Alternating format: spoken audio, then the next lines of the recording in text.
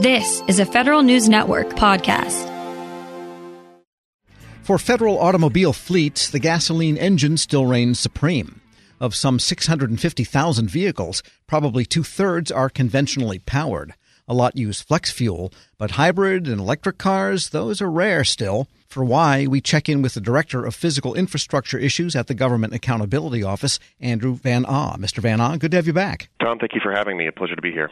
So what made you look at the composition of the federal fleet? This is a request that came from the Senate Homeland Security and Government Affairs Committee. There's been a longstanding concern about federal vehicle fleets and meeting various federal targets.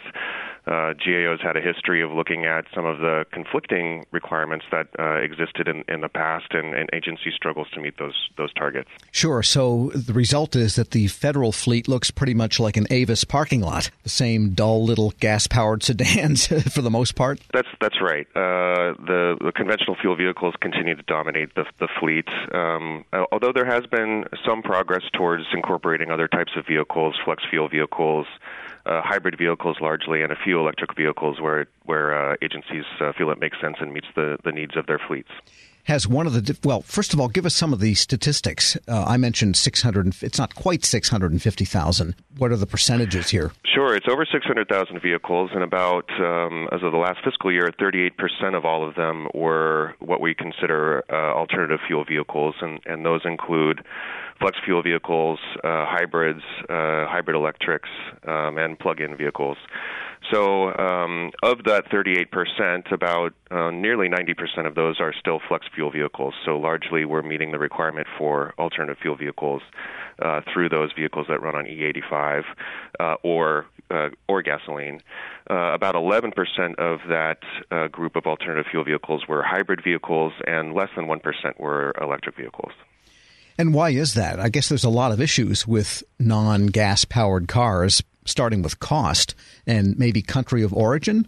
Well, it's mostly cost, but there were a couple of other challenges that agencies mentioned in terms of getting these vehicles into their fleet. One of the big challenges is simply the mission needs of the agency.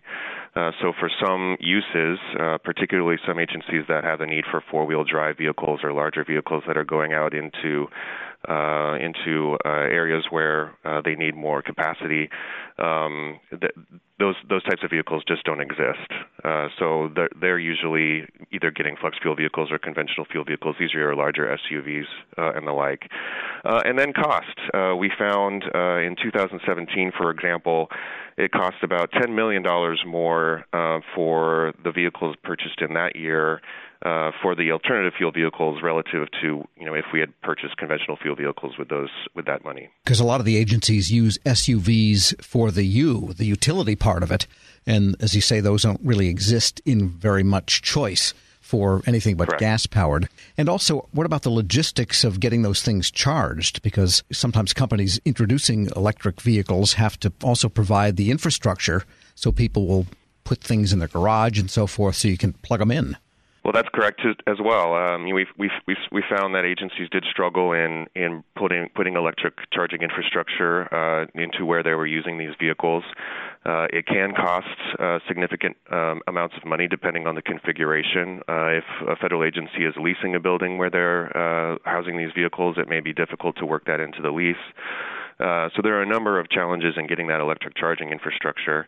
There's also sort of a challenge related to the best use of those electric vehicles when the agency does want to get them, and that has to do with where electricity is the cleanest, right? So to get the best benefit out of these vehicles, you want to use them where you're getting electricity that's largely, it's going to be solar or wind or natural gas powered versus coal plants and the like. So, but that's not necessarily a consideration when these vehicles are being incorporated into fleets. We're speaking with Andrew Van Ah, Director of Physical Infrastructure Issues at the Government Accountability Office. And with respect to the fleet efficiency requirements, what are they for the federal government, and is the government meeting them? So generally, the fleet requirements at this point are to reduce greenhouse gas emissions, and there are certain targets over a baseline that agencies are meant to meet. and to reduce petroleum use. There were some other requirements to incorporate electric vehicles into fleets, and these were removed last year. The Trump administration put out an executive order that rescinded an Obama era executive order that had that requirement. And so agencies do have a little more some flexibility in terms of the types of vehicles that they can purchase to meet those targets. We found that agencies, for the most part, were largely meeting those targets. They were about 21 out of the 28 agencies we were looking at were meeting their greenhouse gas reduction targets and their petroleum use targets. Isn't most of the fleet controlled by the General Services Administration? Yes. GSA certainly, you can lease vehicles from GSA, and agencies purchase vehicles off of GSA schedules. So yes, absolutely. General Services Administration is a key player here. So what are your recommendations? Because different agencies specify different vehicles. The mix varies so much according to the mission. Customs and Border Protection versus, say, GSA itself. What can they do? This report ended up not having any recommendations, although, again, what we found was agencies really are purchasing vehicles largely meeting the targets that they're meant to be meeting, but purchasing vehicles that are going to help them meet their mission needs. And so, given the change in the executive order, given that agencies were still adjusting to the new requirements and hadn't really developed exactly the plans going forward, we didn't see that it was appropriate to make a recommendation at this time. So really then it's kind of up to the agencies if they're meeting their goals generally for reduction of fossil fuels and so on, then it seems like a matter of choice whether they want to bother with what goes along with these unconventional or still emerging types of vehicles. Yeah, that's correct. And we actually talked to some agencies who had already purchased some electric vehicles, had some charging infrastructure, and felt that they were useful vehicles to meet that particular need.